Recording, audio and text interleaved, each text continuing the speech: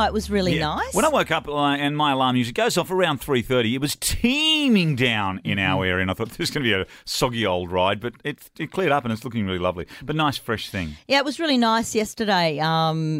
Grinch was in full form. He won't let up, old Mr. Grinch, old Mr. Troy in the household. Yeah, I've had the tree up for about a week and a half now, and I just keep adding things to it. And he's lying on the lounge while I'm adding extra things to it, and he keeps going. And I've got it in a silver theme. Every now and then there's a red, like a Mickey Mouse or something like that I got it from Disney World. But basically it's all little silver hanging things. I'm holding it up. See, baubles and those little... You have lovely baubles. That's very festive. Thank you. Very nice.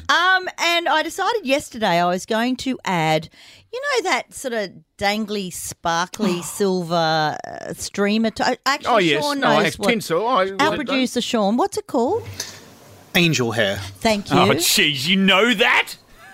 I may have gone over the top with angel hair probably about 10 years in a row. Okay. This does not surprise us about producer Sean, by the way. Now, Troy tried to give me the whole design thing of, less is more, and if you keep adding things to it, and I just wouldn't take Grinch, old Mr. Naysayer. No. So I started dangling it all over the place. Or the man with taste, whichever one fits. Anyway, we got to the end of it, and then Troy goes, "Oh, that actually looks really nice." Aha, touche.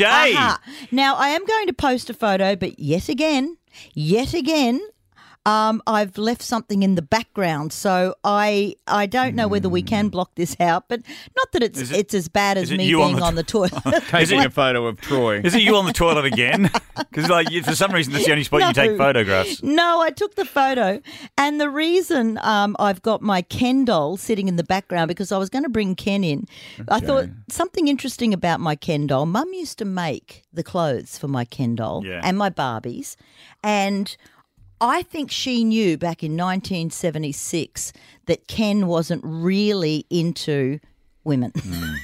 I don't think he liked Barbie. We don't know. Well, I think Mum might have known something because she made him a little pair of burgundy shorts, and they were really tight, a little tight tank top and a little cap made out of leather. Hello. Okay. That's really funny. That's a doll just looking for a Mardi Gras. Yeah. The only place I've ever seen a man wearing a leather cap has been at Mardi Gras.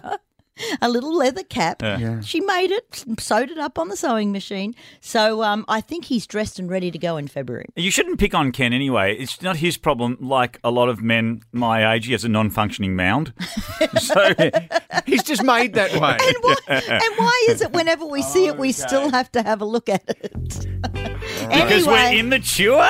If you want to see the tree and the Ken doll dressed very manly, we'll put it on our socials. Charming. Just take a photo of his mound as well. Sure, why not? Laurel, Gary and Mark. Classic Hits 4KQ.